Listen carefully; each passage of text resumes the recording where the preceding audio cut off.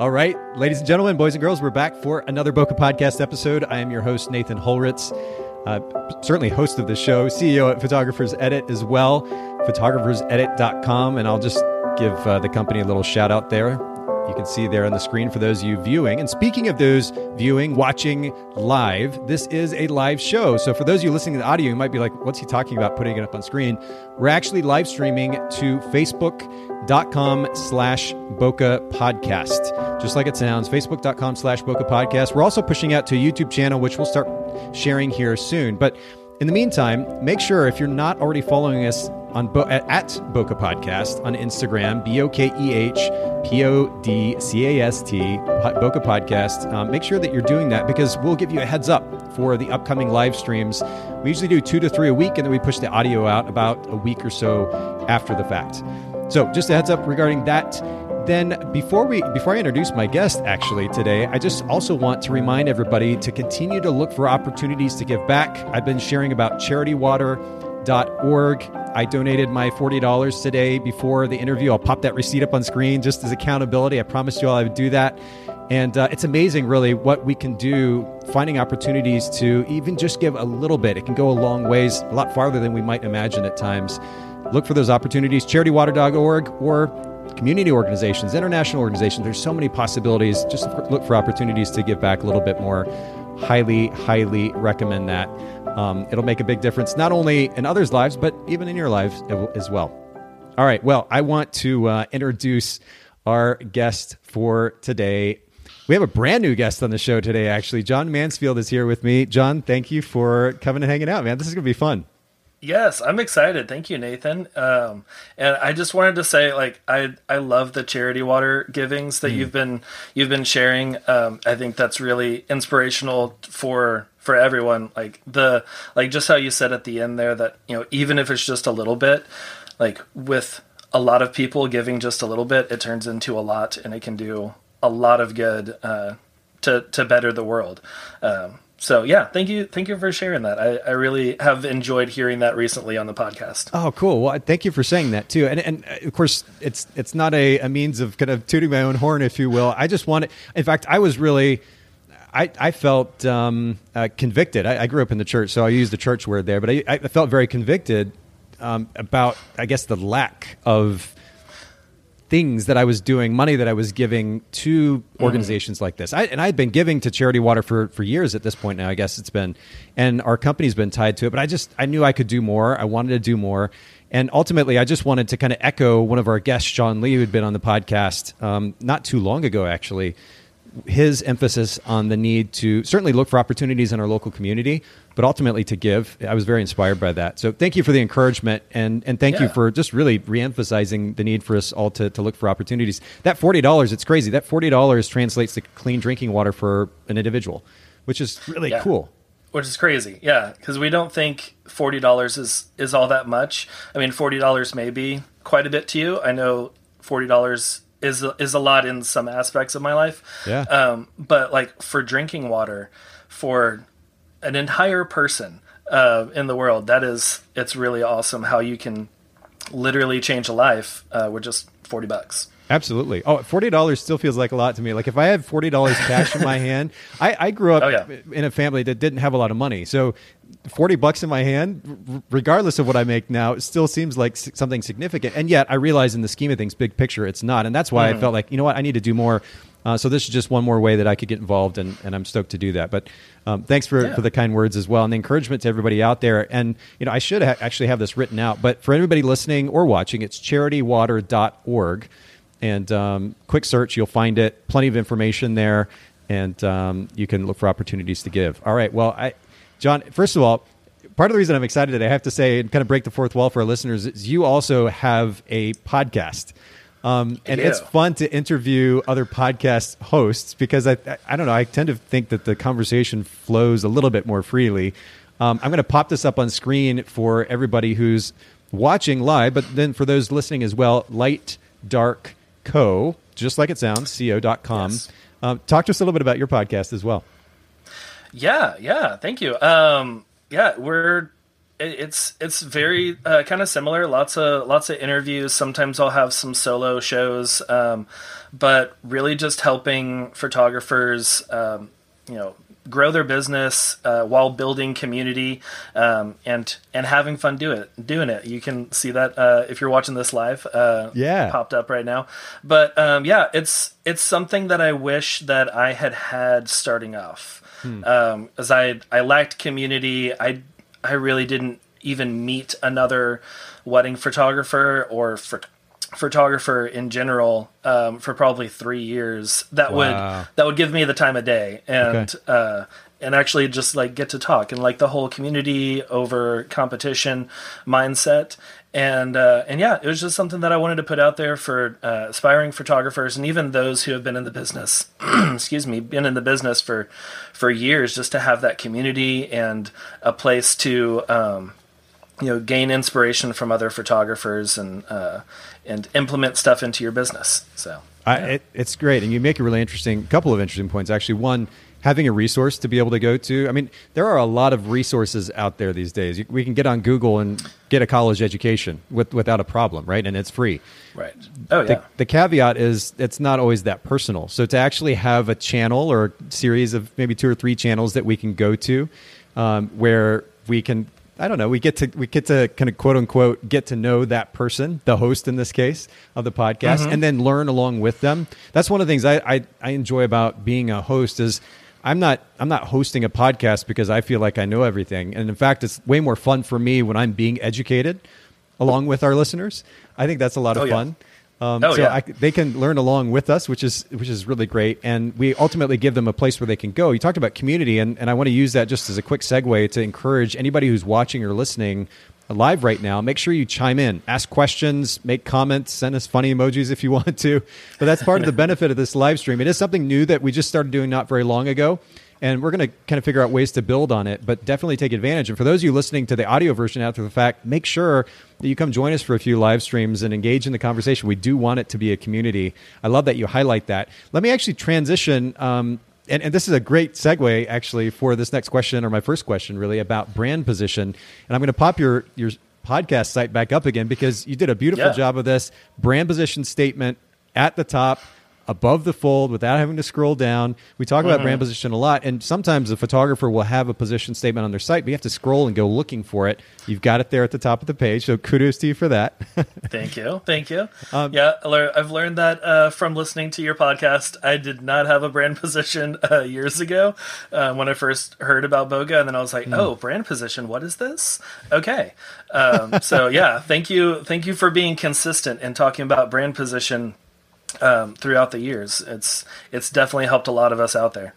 Well, but in a day where we're dealing with so many different, we talk about podcasts. There are, I think, over a million, 1.1, 1.2 million podcasts now. I think is the last number I heard, something and like more that. Every single day. Oh, absolutely. Because it's the thing to do. Kind of like blogging, 10 years ago.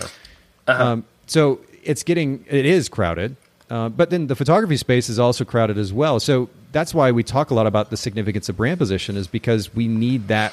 We need some way to immediately tell somebody who's landed on our page, hey, this is why you should even pay attention.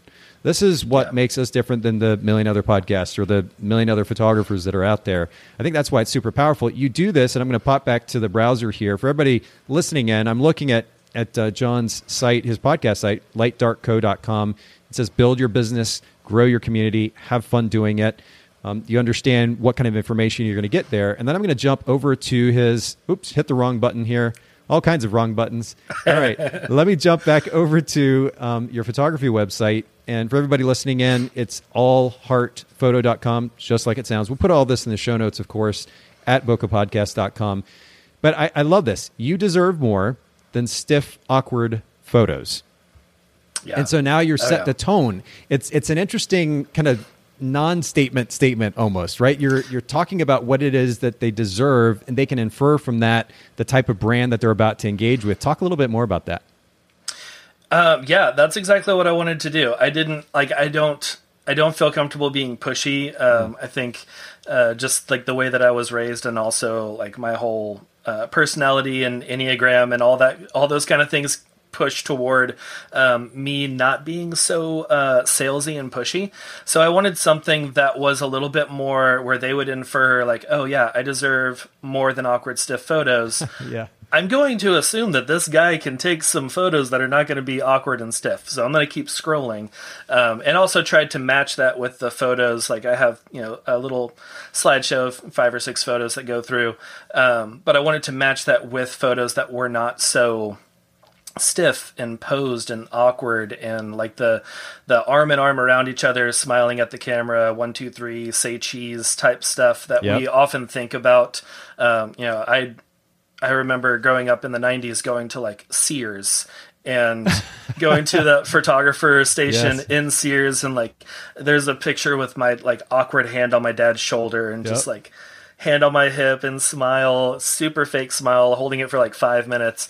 And I think a lot of people think of that when, because that's like the only time that I ever had my photo taken by a professional growing up. So then once we started looking for a wedding photographer, that's what I had in mind, thinking of what a photo shoot was. And I think a lot of people have that as well. And they're like, okay, I don't want this. Mm-hmm. That's not how I want my photos to look. Yep.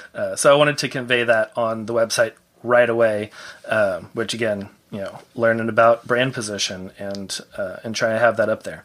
Well, but again, I have to give you props, because it's one thing to say something, it's another thing to actually follow through on it. And that's, part of having a strong brand position is actually following through in that. I'm going to state what my unique value proposition is to that potential client, but then I'm going to actually deliver on that. And my argument is that really our whole business, once we establish that clear and distinct brand position, we literally need to build our business around it.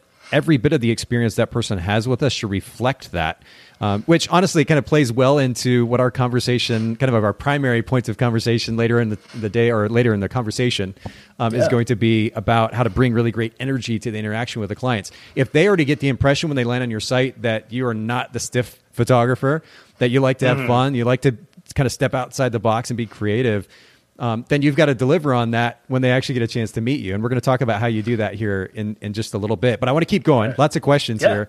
Okay, second question that I usually ask our guests has to do with customer experience. So you've created this brand. You know what your brand represents. You get the opportunity to begin to interact with a potential client and then maybe a client. Is there a big idea that drives what you feel is a really great customer experience for your clients? Yeah. I think I agree. Customer experience is like one of the top main things that we should be focusing on. And really for me, it's knowing my customers and not just, treating them like a number or like, okay, cool, I'm going to hit 25 weddings this year if they book. But really getting to know them. And not just the like knowing things about them, like, I think a lot of us, whenever we meet with couples, specifically, I'm, mainly a wedding photographer. Sure. So whenever we meet with couples, we're like, hey, when did y'all start dating? And, how did you get engaged? How did he ask? All those things. And those are great questions to ask. I still ask those, but, I go a little bit deeper into those as well. And I ask like what TV shows they like watching, because that is one of the easiest ways to connect with people. It's like, oh, you like BoJack Horseman too? Okay, cool. Let's talk about Will Arnett. And, it's an easy way to kind of break down a little bit of that barrier of professionalism. Like I'm meeting with this photographer. Yep. They probably don't do a lot of meetings with photographers. So they may be coming to it with this, I have to be prim and proper, and I don't know exactly what questions they're going to ask. And then you start asking about TV shows and, what they like doing on just like an average date night. Are y'all, go out into nature and like go through trails with your dogs, or are you movie night or, drive-ins or, going bowling or whatever. And I kind of get to glean some information from them as I'm asking those questions that aren't really photography related at all. But they help me get to know them. And I also want to know about their fears and what they long for. That way I can help reduce those fears, like looking awkward and stiff in photos, and what they're longing for, which is their personalities to come through in the photos. Yeah, you make a great point too about how it's not just about simply avoiding, or not avoiding, but maybe not making the main point the questions which every wedding photographer is going to ask. It's about creating conversation that helps break the ice, that takes the edge off, that immediately, as you pointed out, gives the impression that, okay, this guy's not stiff and boring and uber professional. Like he's actually going to be fun to work with. We can relax, which then, of course, translates to better pictures. I imagine, like, if instead of, and I met with who knows how many wedding clients over the decade or so that I shot weddings, but imagine if we started off our wedding consultations with something totally random. Like, so tell me about the first time you went skydiving. And if they've gone skydiving, then of course they're going to be stoked. First of all, they're going to be like, what in the world is he talking about? Oh my word, it was really exciting. And then they go on. And then if they haven't, then, you figure out a creative way to segue from that into something else. But just something that totally catches them off guard, breaks the ice, helps them relax a little bit. And now they understand that they're not just here to answer questions robotically, but that they can actually develop a relationship with you. Yeah. Yeah. And even like I've started some conversations with that, just like, hey, nice to meet you, whatever, my name's John. But then, like, what's your favorite candy bar? Like, what is the one, like, if you see it in the store, you're just going to buy it. Even if you're on that diet or whatever, and you're like, that Reese's, it looks amazing right now. I'm just going to go ahead and get one. Because that's mine, and I love Reese's for whatever reason. Wait, what's your favorite Reese's candy? I mean, there's so many different options now. Okay, so... great question, because I love the Reese's hazelnut that you cannot get in the States.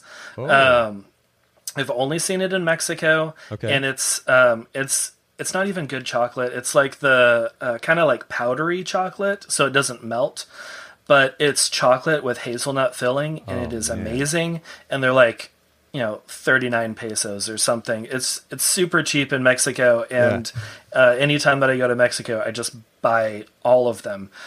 You should start importing it and reselling it or something. I know, yeah, I really should, because they're amazing. Like if you love Nutella or something, it's similar flavor because it's hazelnut and chocolate.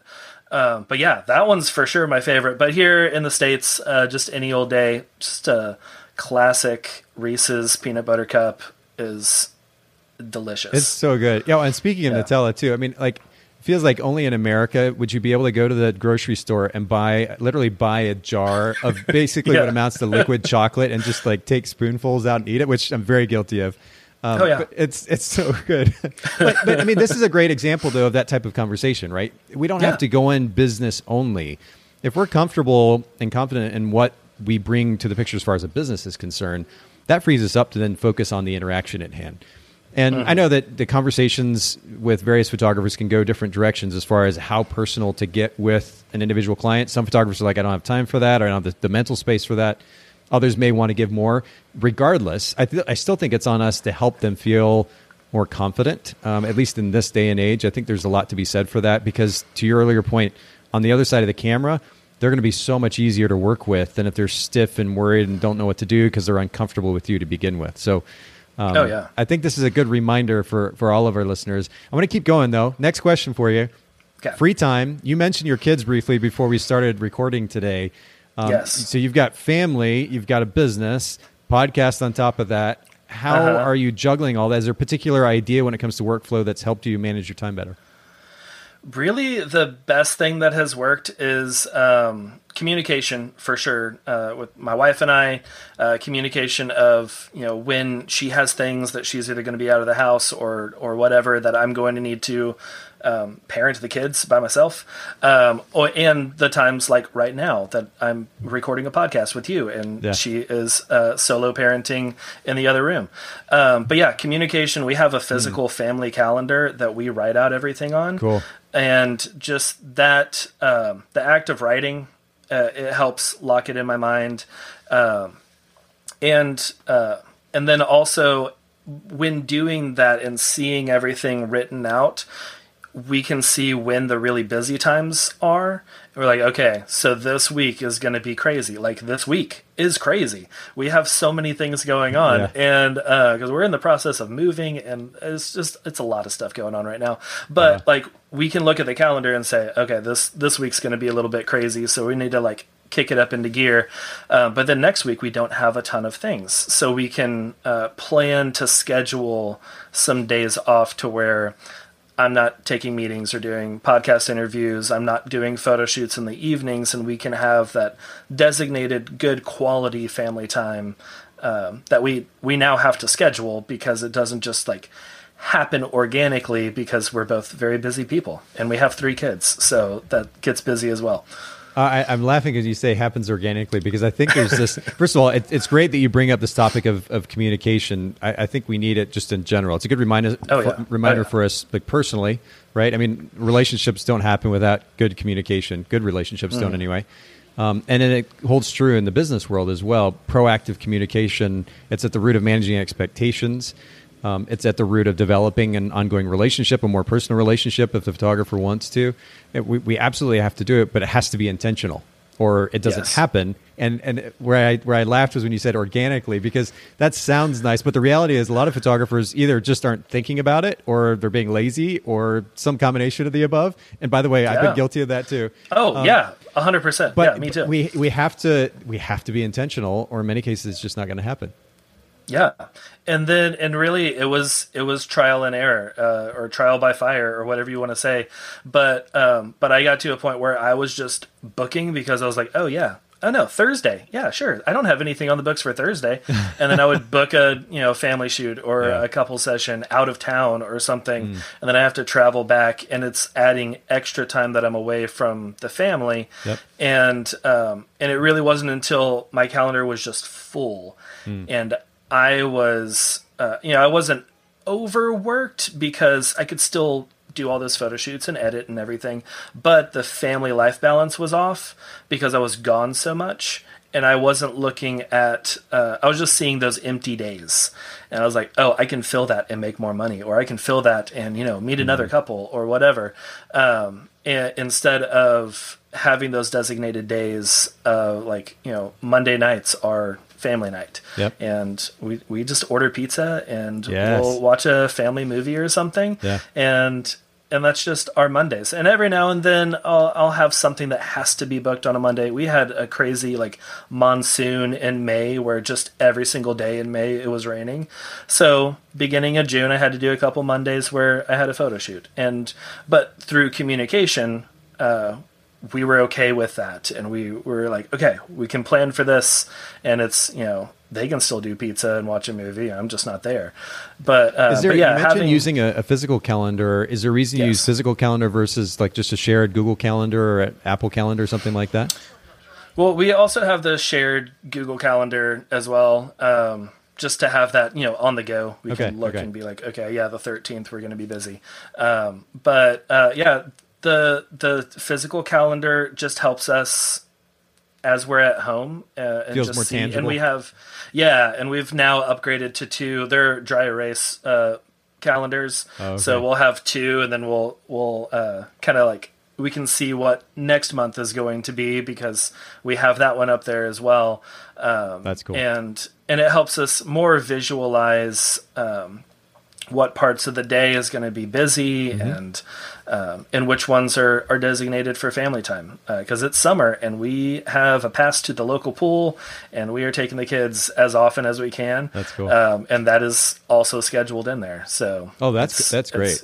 That's a cool thing. I mean, whether you're using a physical calendar or a digital calendar, being able to leverage that technology, or even just the whiteboard, if you will, for the sake of collective communication, management of expectations, staying on the same page, it really makes a difference. I've done it. My kids are 19 and 16, and we have a shared Google Calendar, or a couple of calendars actually, that helps keep us all on the same page. And they know, they may say, hey, Dad, do you have a podcast today or something like that? And I'm like, hey, did you check the calendar?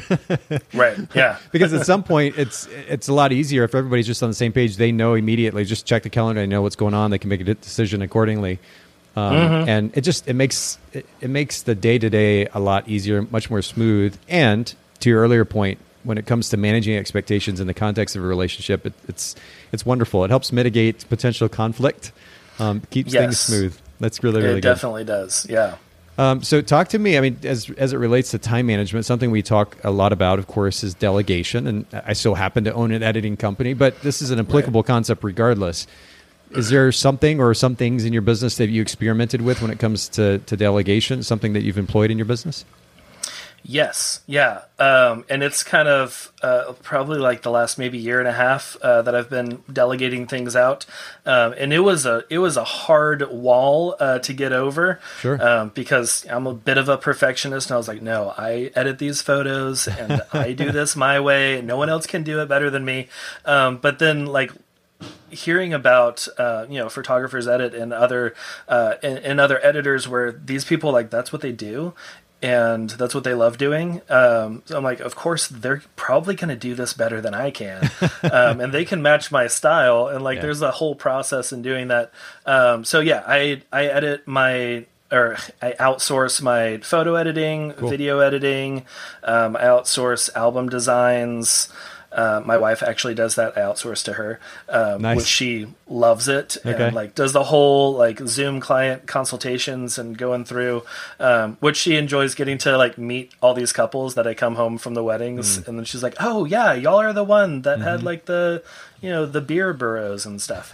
But yeah, album design, and then I'm currently going through like recording my processes. In just like kind of day-to-day studio management for hopefully hiring in a studio manager here pretty soon. That's cool. So I don't have to spend as much time emailing like the simple emails and all that. So talk to me briefly about that if you don't mind, because this is something actually that's a little bit front of mind for me right now too. Photographers Edit's been around for 13 years now, and our team has grown at different levels. And one of the things that I've been thinking about more actively as of late is our processes, because whether somebody steps away from the team or we add people to the team, or maybe in some cases just for the sake of clarity on an ongoing basis, having established processes super important. Now, obviously, we have a pretty stringent workflow in place for our editing team, production team, but all together, collectively, especially for customer service and our brand as a whole, what is it that we represent? How do we interact with clients? Which may seem obvious, but actually being super specific about that. And these are conversations I've had with my team. How do we communicate about the brand? How do we handle these particular customer service situations? Of course, the workflow, as I mentioned, is pretty clearly established. But just having processes established enables us to kind of, well, first of all, mitigate stress, because our decision-making process becomes much easier. The brand is represented more consistently. And then we're able to scale more effectively, too. So to your point, bringing somebody on, that process of bringing somebody on to delegate to or to grow the company by, that can happen so much easier if we have an established system or processes in place. And we talk about this all the time, but delegation, the best experience in delegation comes from a baseline of understanding what it is that we want to begin with before we begin delegating. So I love that you highlight this. All that to say, I'm curious, like, what has that process felt like for you? What does it look like for you? Because I think a lot of photographers, the idea of delegation, it really in any realm is a bit of a foreign concept. I have to tell somebody else what I want them to do in order for them to do what it is that I do.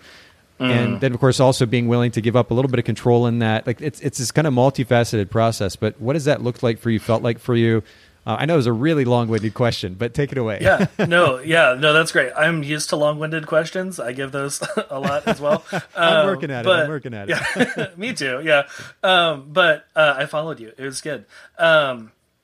Really, I think with how it's felt, because I think a lot of us, like solopreneurs, we're doing everything ourselves, and then delegating feels like giving up a little bit of control. But whenever you're recording your processes, and it's like, this is how our client inquiry process goes, and you do, like, I'm just using Zoom right now, and I'm just recording my screen and then doing voiceover live while I'm recording the screen. I'm like, this is this, and this is how I do this, and just kind of like talking through as if I'm like talking to a 5-year-old of like, this is how we do everything.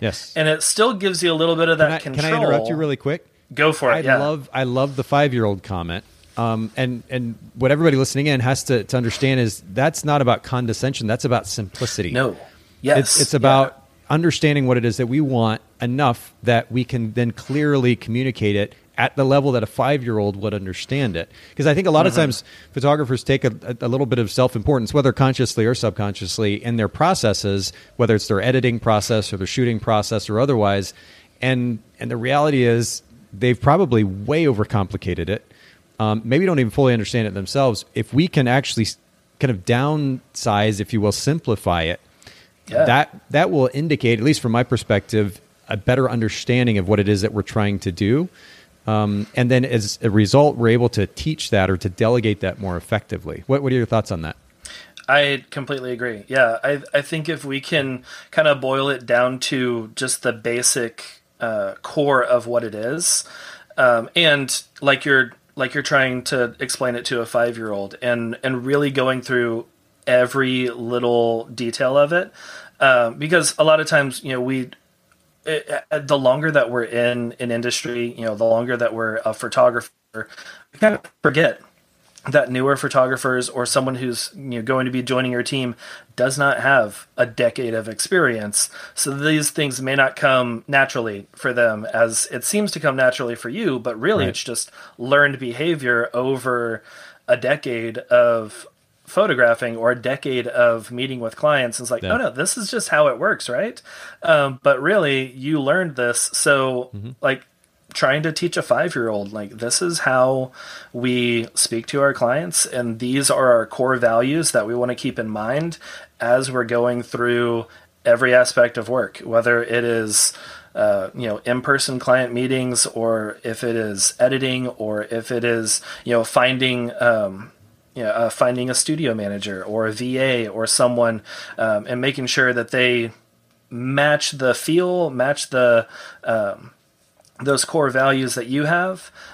Because I have talked to people and been like, "Ooh, I think they would be great to bring on." And as we start talking a little bit deeper into their values and how they do things, I'm like, "Oh, okay, well maybe we're not the best fit," and we can just kind of move on, and it works out.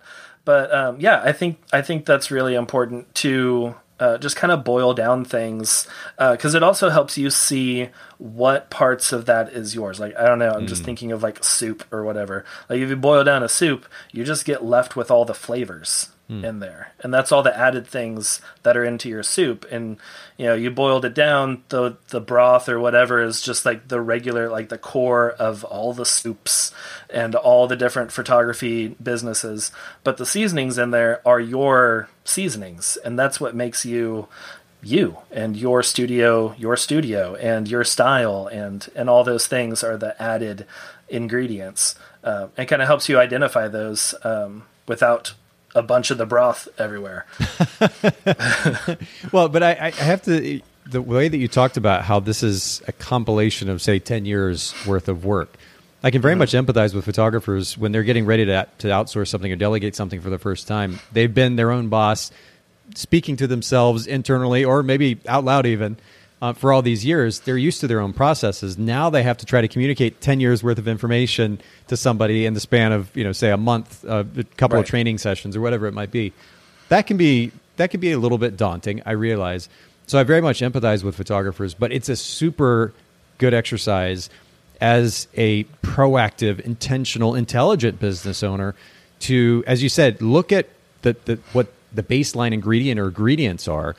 And then I would say, to take it a step further, look at what actually matters. Look at the things that actually make the biggest difference in your business for the sake of growth and sustainability. And then kind of dial in on those and focus on those elements when you're communicating whatever that task or series of tasks are to somebody else. That'll make it easier. It is a process, though. It's a process. I laud you for making the effort. I mean, I'd love this notion of like a library of Zoom videos that you're just going to be able to share. Here's my email management, and here's my calendar management, and here's my this, and just have those, and you can share them with somebody. That's brilliant. I love that. Right. Yeah, and it's even a form of delegation, because you're really delegating to your past self who was recording these videos, a year down the road. Yeah. And you don't even have to pay your past self because you already did that.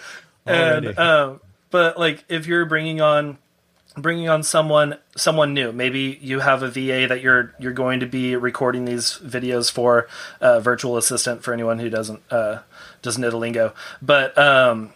But if you're bringing on someone and then maybe they have to move, or I guess virtual assistant doesn't really matter where you live, but for whatever reason they can't work with you anymore, and you have to bring on someone new. You already have these videos, you already have the processes ironed out, so you can just send them a list and like, hey, go through this.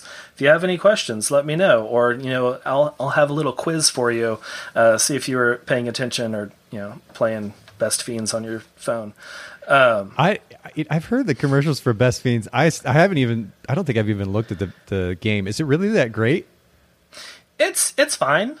Okay. It's a time killer. Like if you want to just mindlessly do something, really? It's fine. Okay. Yeah, I don't know. I probably went through like 300 levels before I was like, okay, this is enough. I need to just get this off my phone. Okay, now I'm actually curious. That was a total rabbit trail, but I just heard it before. I'm like, Best Fiends? What in the world? Anyway, that aside. All right, I want to ask you one more question, then we're going to talk a little bit about energy and our interaction with our clients. Favorite book, maybe 2 or 3 books if you want. Business book, self-help book in the last couple of years, one that's made a really big impact for you. Yeah, there are so many books, but one that has made a really big impact, specifically this last year, it's a really short book, which is great for me. I'm not a huge reader, but it's called The Stack by Sean Gordon, and it's about serving your clients with albums, and that made a huge impact on me. Just the mindset shift of selling to serving was great. Yeah, there it is, right there. We got it right up here on Amazon. Shout out to Sean, who's been on this podcast, actually the most of any of our guests so far. I think like 7 times now. Nice. Oh yeah, Sean's amazing. Sean's awesome. I've known Sean for years. But yeah, The Stack on Amazon, and we'll link to this in the show notes. Everything you need to know about pricing, offering, and serving your clients' photo albums. And you can check it out. Looks like you said it was a pretty easy read and relatively inexpensive as well. Yes, yeah, very easy read and very. It didn't have a lot of fluff in it, which was good. It was just very concise, to the point. Like, this is what this book is about. Here are like 3 different ways that I can show you, or he can show you how to serve your clients with albums. And it really helped me because, like, I grew up in a fairly low income family, and asking for more money just seems weird. I'm like, you're already paying me thousands of dollars to photograph your wedding, and then I come back at you like, hey, give me a couple thousand more and I'll give you this book. And it felt salesy. It felt kind of like, we think of the sleazy car salesman type people of like, trying to just take advantage of our couples. Like, I'm just going to try and squeeze out a little bit more money. But the mindset shift through reading that book was like, no, this is a service to my couples. Like, it is a service to create these albums and these heirlooms, this legacy that's going to outlive them, because these albums are great quality, that they're going to go on for 100 years or more. And it also, like, going through at my grandparents' house, just like their old wedding album, which was, with the sleeves, and you put the little 4x6 prints in there, which is very different than the photo albums that we make. I used to deliver those types of albums to my clients back in the day too, when I shot film. Oh yeah, I totally get it. Yeah, but like at the same thing, those also tell the story. They may not be like as pretty, or the user experience might not be as great as the newer albums that we do, but still having that and going through and looking at their like 12 wedding day photos that they used to take in the 30s or whatever. That was really impactful. I'm like, this is something that I could serve my clients with, that is going to, whenever their kids are in their grandkids are in their 30s, they can be flipping through this, watching the story of their wedding day. And that really helped me to where I wasn't feeling salesy, and I wasn't like trying to get more of their money. I was like, no, this is a service. Like, this is, I want this for you. If you go through me, that's awesome. I can give you an amazing experience. If not, please go do something. Print your photos. Don't just put them on Facebook. Like they're gonna. I want them to live a life and not just die on a computer. Yeah. Well, and shout out. I have to give a shout out to Kiss too. Yes. Kiss.us is Sean's album company. We're talking about Sean Austin, who's the owner of Kiss, and as you pointed out, John, beautiful products. I've had the opportunity to go to their production facility, and it's really cool actually to watch that process. I mean, literally handmade albums. Like where you have individuals that they're folding the leather over and they're stenciling or running it through the machines. I mean, but like individuals involved in these processes, and it's almost like an intimate process. The building of these albums is really, really cool. So I want to give Sean and Kiss a shout out as well, and I appreciate you sharing that book. We'll link to all of this in the show notes at bokehpodcast.com for everybody listening in. We've got about 20 minutes here, John, and I want to dig into our main topic for today, which has to do with bringing genuine energy to the customer experience. We talked about customer experience earlier and the significance of questions, how to create conversation. I want to take it a step further. And you actually, leading up to the conversation today, you talked about hearing how photographers were treating customers almost like a number. And that's honestly, it's kind of surprising to me in this day and age where word gets around so quickly. It doesn't feel like companies can really get away with that anymore. But what did some of those conversations sound like? And how did that strike you? Yeah, same. I was like, really? There are people that like don't care about you? They're just like, yeah, just a number, whatever. Like you're going to be another one of the weddings that I photographed this year or next year or whatever. But yeah, from talking to couples that either met with another photographer and just didn't feel right, and then they met with me and they're like, okay, I feel known here. So thank you for that, because we met with so-and-so and like they just weren't interested in our wedding plans. And we would talk about the special things that we were planning, and like they were excited about their wedding day, and then the photographer is just like, okay, well, here's my quote, and if y'all approve that, that's great. If not, if I'm out of your budget or whatever, then you can go find someone else. And it was just very, very cold for them. It felt very transactional. Mm-hmm. And some of them were even waiting days or weeks to get responses once they filled out a contact form. Which is crazy for me, because I want to show up like as soon as I can, not just to be one of the first, because I know that there is a statistic that people tend to go with the first person who gets back to them whenever they're reaching out to multiple people for the same job, but also to just show the excitement of, hey, you're getting married. This is awesome. Like, I'm excited for you. Let's get started right away.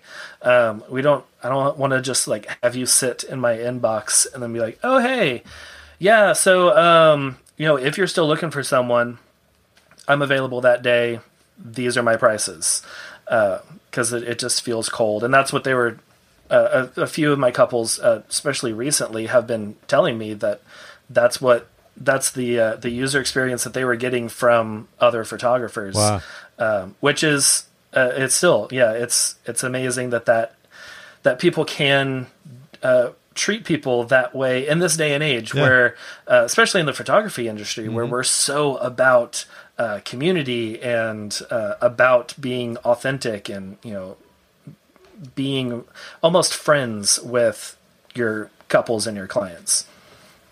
Well, and I mean, despite, and in fact, because of all the technology that we have, the easy access, quote unquote, that we have to, again, quote unquote, relationships with people online, actually interacting with somebody in person, having a conversation with them, even if it is just over the phone or Zoom, but certainly in person, if we create a sense of warmth and genuine interest and desire for connection, I know there are always going to be the exceptions, but most people are going to respond to that because they're not used to it. I mean, it is odd that it still happens, that people are being treated coldly as a potential client or a client. But the reality is not everybody, even if that's not happening all the time, not everybody is getting a genuinely warm, genuinely kind person who is genuinely interested in their wedding day and in serving them, which I think is a really important word. I mean, you used that word in reference to albums earlier, but I love that word because it it suggests a certain humility and, again, a genuine kindness to the experience that you're providing this person, that you are giving them a service, and doing so with a genuine warmth that I think will really make us stand out. So I want to talk about how you do that more effectively. And actually, leading up to our conversation, you talked about 4 ways, and I'm just going to read this list that you sent to me. 4 ways that photographers can bring genuine excitement to a relationship with their wedding clients. Number 1 was to show interest in their plans. Number 2 is giving insight to their planning. So they share the plans, and then you give some insight or some context, maybe some suggestions or advice, and we'll talk about that in a second.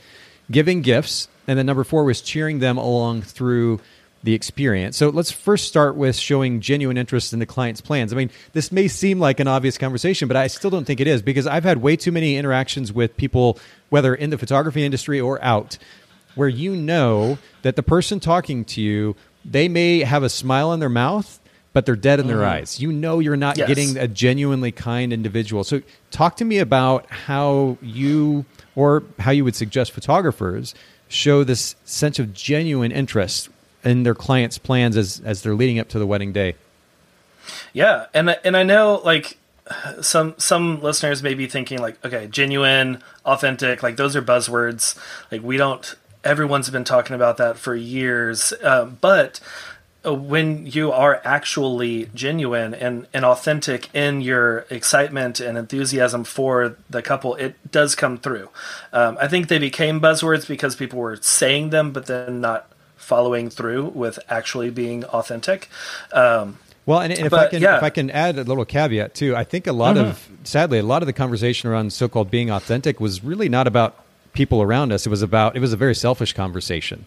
Like, there's a certain amount of insecurity and not, quote unquote, being myself or being authentic. It was really a conversation about how we felt, not a conversation about how the person on the other side of us felt in the interaction. And so I think it's important to make that distinction, because what we're talking about here is, how do we make the other person feel? And are we genuinely interested in that? And I've talked about this in the podcast before, but like, when I think about genuine intention, I'm literally smiling as I'm typing a smiling emoji on my phone. I'm texting somebody, like that kind of internal intention, which is, I am trying to communicate this, or I'm trying to give this particular experience. That's genuinely going on inside of me. And I hope more consistently, even moving forward, I want to be better at that personally and professionally. But that's what I'm talking about here. Does that make sense? Does that vibe with you? Oh, yes. Yeah, absolutely. And a lot of that genuine enthusiasm comes from, I try to, if I'm meeting up in person, at a coffee shop or something, I'll just get there a little bit early, sit in the parking lot, and just try and clear my mind. And I know it may sound a little, yoga-y or whatever, but hey, no just spending here. Right, exactly, yeah. And like, I don't do yoga or anything, but there's something about. Now, if you were still doing yoga in your car, that might be really interesting. Right, just doing warrior pose in the back seat. But yeah, just like spending that little bit of time, because you sometimes will bring things from your life into client meetings, especially over Zoom, or coming straight out of the living room with the kids, or having a bad day at your 9-to-5 job, and then you're meeting with someone and you bring that energy in. Just having a little bit of quiet time to just focus and be like, okay. And I try to say their names, because with a lot of people, I don't always remember the names, but just be like, okay, this is going to be a great time for, and then, their names. And then just trying to come in with that blank or fairly blank slate, to where I can be excited for them, and I'm not thinking about, oh yeah, well, I still have to go by the store and get all this for dinner tonight, and all the to-do things that we have, but really showing up for them fully. I like that.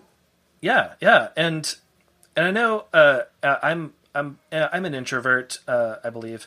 The tests have shown that. And I know that there may be some introverts listening that are like, you want me to be enthusiastic and have excitement? Like, this sounds terrible. Because like, my wife tells me that I live like between a 4 and a 7. I don't get like overly emotive. And I also don't tend to get very sad, just kind of live in the middle. But you can still show up with enthusiasm, by listening. that's one of the things that I try to do is I ask questions about them, and then I listen, and then I ask follow-up questions. So like earlier, the questions that we talked about, like how did y'all meet? When did y'all start dating? I had a couple recently that like I asked those questions, but then I asked follow-up questions. So I asked how they met, and they met in college. And they're like, yeah, we were both, doing ocean engineering. And then we met and then just kind of like reconnected after college. And I was like, that's cool. And instead of just going on into when did y'all get engaged? I was like, I don't even know what ocean engineering is. Is that like in my mind, I'm thinking marine biology, but I don't know. And then they're like, oh no, it's like mapping the ocean floor. Yeah, exactly. And like they went into what they had learned, and it was just like that little moment of I care a little bit more than just okay, cool, you're ocean engineers. But I wanted to know what exactly that means. And now I know about ocean engineering and like dredging channels for ships to go through in the Gulf of Mexico and stuff like that. And I'm like, okay, that's not something I would have known. And it ties me in a little bit more with them, and it shows that I'm interested in them as people and not just as clients. Because I can ask all the wedding related questions, and that's more of the business side, even though it may not feel super businessy. That's what they're there for. But whenever I start asking about like what they do and what music they listen to, that's a big thing. I curate a playlist during engagement sessions, so I like to know what kind of music they listen to, and if we are into the same bands, sometimes we go off for a good 30 minutes talking about cake and mute math and stuff, and just like, okay, yeah, let's get back to your wedding. Sorry. But like that endears them to you a little bit more too. Yep. And it takes the informality out of it. I mean, I mean, it's cool because you might learn something from it, but you're giving them a sense of significance and showing interest in what it is that they do, what they specialize in, what they're passionate about. And that makes all the difference in the world. Again, most people aren't used to very many interactions, say in a week's time frame or a month's time, where somebody actually shows that kind of genuine interest. And we have so much still to get to, so I want to keep going. But I want to add one caveat. You're talking about introversion. We've actually spent quite a bit of time on personality types and so forth here on the podcast, because I think one of the things that happens when there's a tendency, I think, a lot in our industry in particular, because you talked about introversion in particular. I certainly labeled myself that way for a long time. There's a tendency, whether conscious or subconscious, to kind of get stuck in that box, whatever that label is, right? The personality type, the Enneagram, the introvert, extrovert, etc. But when it comes to the client, what I would want to encourage all our listeners to do is to step beyond whatever the label is that you subscribe to for the sake of the client. If we make it about ourselves and how we feel and how we label ourselves versus making it about serving the client, then I think we kind of miss an opportunity to create a better experience. If I go into it saying, like certainly I would have for a very long time, I am an introvert. So I just don't talk a whole lot, and I'm not really into that kind of interaction. I'm just going to get through the questions, get the information, and go because I'm an introvert. The reality is, what happens on the other side of that, the person on the other side of us, what they experience is somebody who's like doesn't really care that much because the energy that they bring to the conversation is so low. It's monotonous, right? Yes. I love that you're being intentional, despite your tendency toward introversion, that you're being intentional and bringing that energy in a way, in this case, very specifically in the way that you're engaging, the types of questions that you're asking. But it's intentional, and it brings a sense of significance to the other person. I would encourage all of our listeners to do what John is doing, which is to step beyond that label. And I think we can all do that in one form or another and make a better experience. I agree. And I think that's so important to do just in life in general. Because like you said, like for years, I was labeled an introvert. I was a bit more on the quiet side. I tend to be like the one in the group that was listening and would be like, chime in with like a witty remark or something. But I wasn't the outspoken person. And I kept telling myself, I'm not the outspoken person. I'm quiet. I'm an introvert. I don't get along with people very well. I'm more secluded by myself. I feel good reading a book or watching a show or whatever.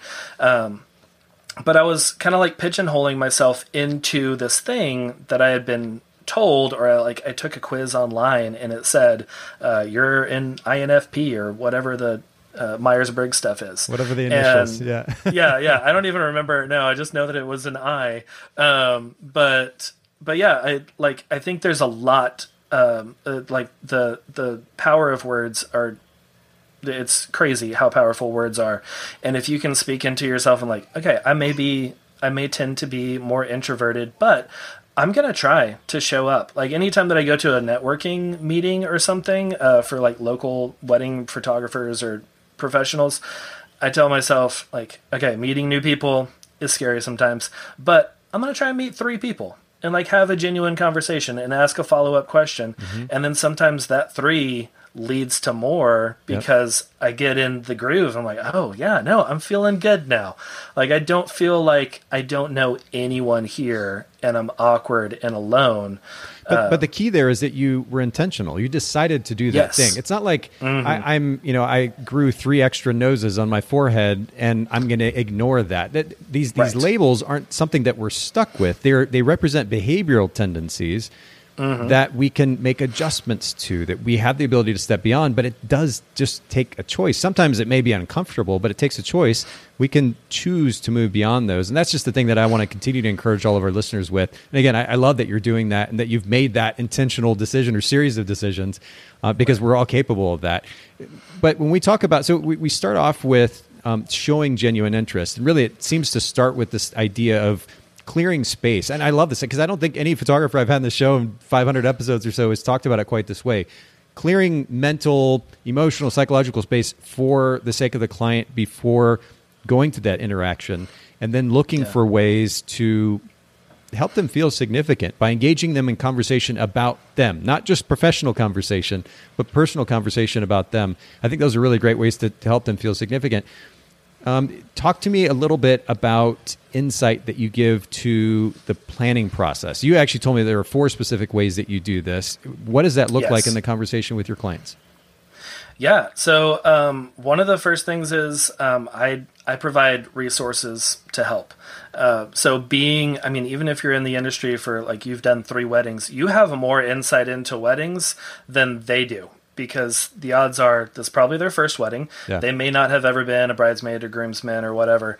So you have a little bit more insight and you can be like, oh yeah, at my last wedding, this happened.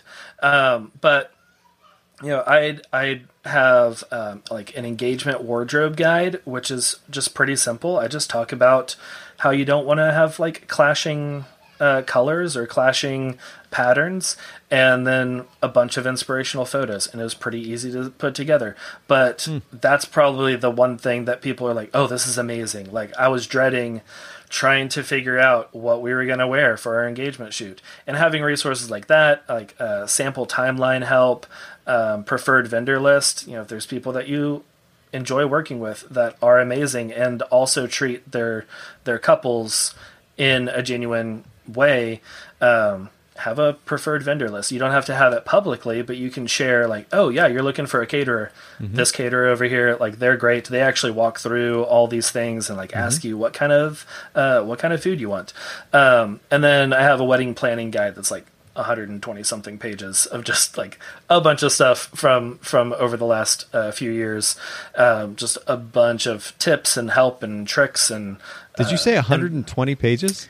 Yeah, it's like 128 pages. Whoa. It's a little massive. Like a booklet or something that you give to them?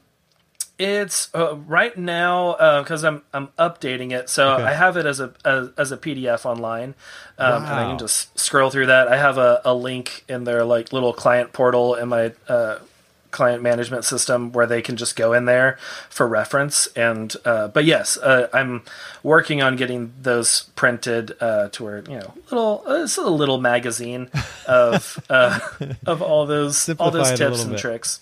Okay, so the first way then to give insight to the planning process is resources, and I think that's really great. Yes. You're right that even again little things can go a long way sometimes. Just a little bit of guidance can make a big deal. But if we put that in a tangible resource or a downloadable one, if that's preferred by the client, that's something that can be super helpful. What's the next way? Yeah, the next way is I'm open, and I let them know, hey, I'm here for you.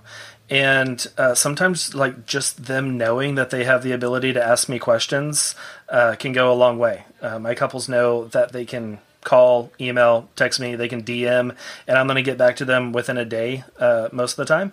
And just knowing that they have that open line of communication of, hey, we were thinking about maybe doing a first look. What are your thoughts on that?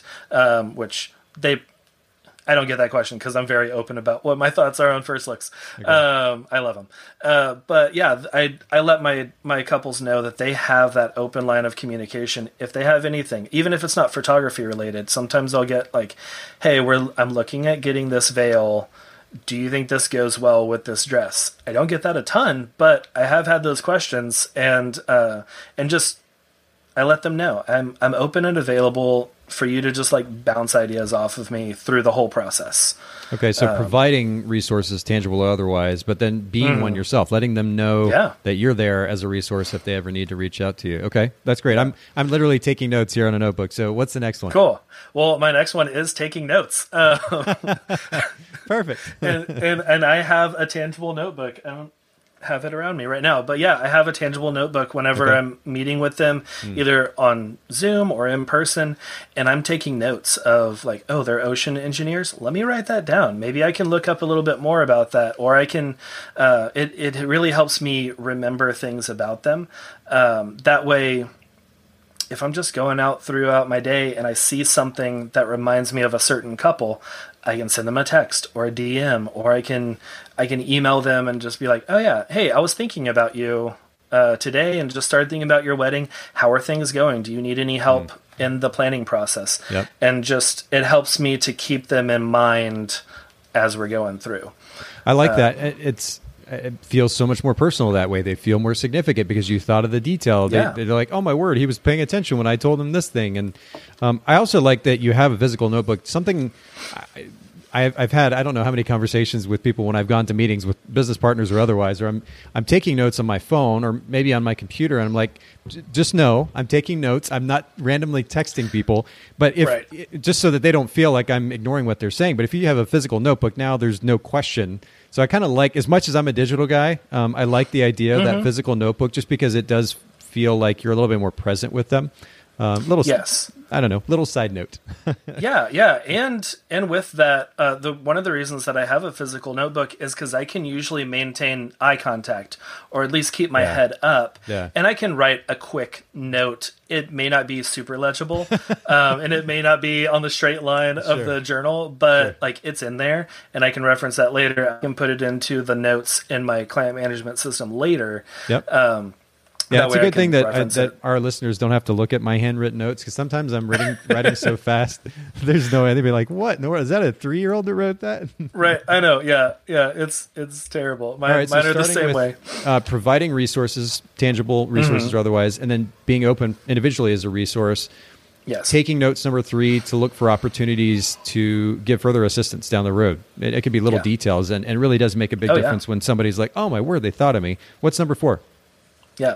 Yeah. So number 4 is I have a Facebook group, and it's just a group for any couples, not even my couples, but it's just open to anyone to come in, and I share tips and tricks from wedding planning. It's very photography centered, but I also have other tips in there, and I'll bring in other professionals to share their expertise as a DJ or florist or officiant, whatever, that I've been asked, like, what flowers are in season in the fall? I'm like, I have no idea, but I've got a friend. She's amazing. Let me bring her in. She knows everything about flowers. That's really cool. And it's a way that, like, I'm not really showing up for them because I don't know these things, but I'm being kind of a conduit to people with knowledge. And also like, and also like I'll share articles that I find online about wedding planning or about certain aspects of weddings that I can share in the group and just be like, hey, I found this. And this is really interesting. Like, top 10 places to elope in Texas. What do y'all think about this? Or just like kind of put it in there for people. And I don't always get feedback, but I tend to get feedback in person. Like I recently met up with a couple, didn't even know she was in this group. And she was like, yeah, whenever you go live in your Facebook group, I'm there like every single time. I haven't asked any questions yet, but like I'm loving what you're sharing. I was like, that's awesome. Like I didn't even know you were there, but so cool. Well, it sounds like, and if we had had that resource, the Facebook group, as an option back when I was shooting, it just seems like such a powerful resource, not only for the sake of conversation, giving assistance to an individual client, but ultimately building a network. Like imagine that you get to be like little mini, I don't know, maybe it sounds a little dramatic, but building this little mini empire, whatever marketplace that you're in, which is this network of key vendors that are working together to create these awesome experiences. And clients hear about, oh my word, you've got to work with this group. I don't know. It seems like there's a lot of opportunity there. It's really powerful stuff. There is, yeah, and like that wasn't the focus whenever I started it, but I've had it for probably 2.5 years now, and I recently got a phone call from a coordinator I've never worked with, but she knew that I have this Facebook group. I give education, like I have IGTVs and stuff like that I'll do, and she was like, "Hey, you could probably help me with this. I have an out-of-state couple, they're looking for this." And I was like, oh yeah, here, go check out this thing. And she's like, okay, cool. But like I came to mind when she was looking for a photographer in my area, and that's awesome. Like that's what we want, is to be front of mind for people. Yeah. Well, John, as would probably be expected with two podcasters, we're over the hour mark here. So I know, we're gonna try to finish up here to respect everybody's time. I want to respect your time too. Talk to me briefly about gifts. This was the third way that you were talking about bringing a better energy, or just a stronger, more genuine energy to client interaction. Gift giving many times can be a bit robotic. I mean, it's easy just to throw together a gift bag and give to them, say, hey, here you go. How are you more intentional in that process to make it feel more genuine, to, again, bring that really great energy? Yeah. So my welcome gifts are pretty standard, like because I don't really know a lot about them up front. If I do, if we have like a 2-hour consultation, which obviously I can talk, I might know a little bit more, and I'll put something in there, but it's usually about the same. And I try to do something in education. I have a little educational book for them, like as a couple, little mini book, and then also a date night like a date night in. But then after I get to know them a little bit more, sending a gift later on before the wedding, or bringing it to the wedding, or even like a post-wedding gift, I can just kind of look for things that stood out as I was getting to know them, those notes that I was taking earlier, and I can be like, oh, I think they would really like this, or I think that they, they're really big into the TV show Friends, so maybe I'll get them like a framed print with like their first kiss, and it says like the one where we got married underneath, or something like that, and like that Friends font, something that's a little bit more tailored to them. But yeah, like for gifts, my rule is like about 3% of their package price goes towards gifting. I know it can get pricey. Yeah, that's cool though. They have that specific number in mind. That's really interesting. Yeah. Yeah, and it's around. Sometimes it's a little bit less, sometimes it's more. Especially if I'm doing something custom, it might be a little bit more. But if they're spending about $3,000 for their package, that's like $90 to $100. Sure. And that's still a pretty significant gift. Yeah.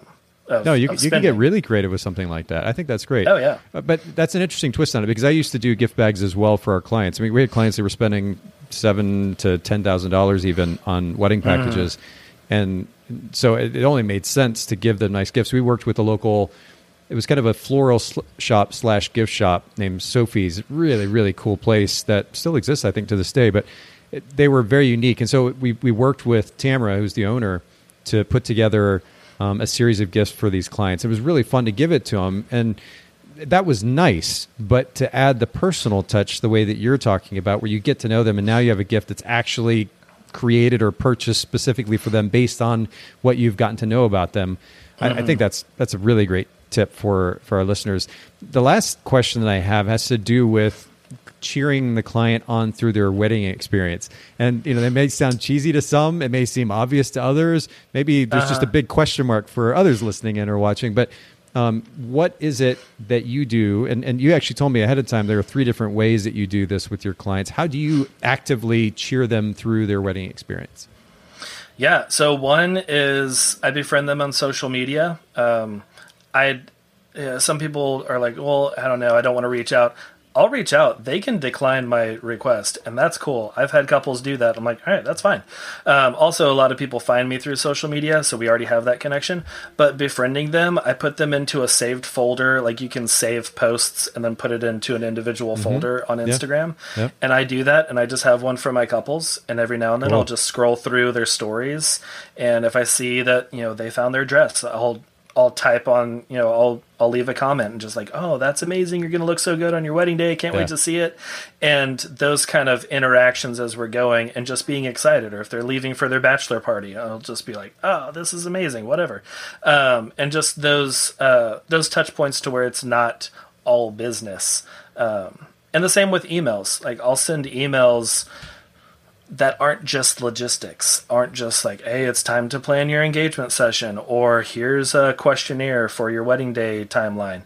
I'll just send them a thinking about you email, like kind of like earlier, having those notes, sending those, or this wedding last week had these really amazing centerpieces, and I know you had talked about like not huge centerpieces, and they had some more low to the table, but still massive, and I thought about you, and here's a photo of it, and that kind of stuff that's not so businessy, but brings in that relational aspect into your emails.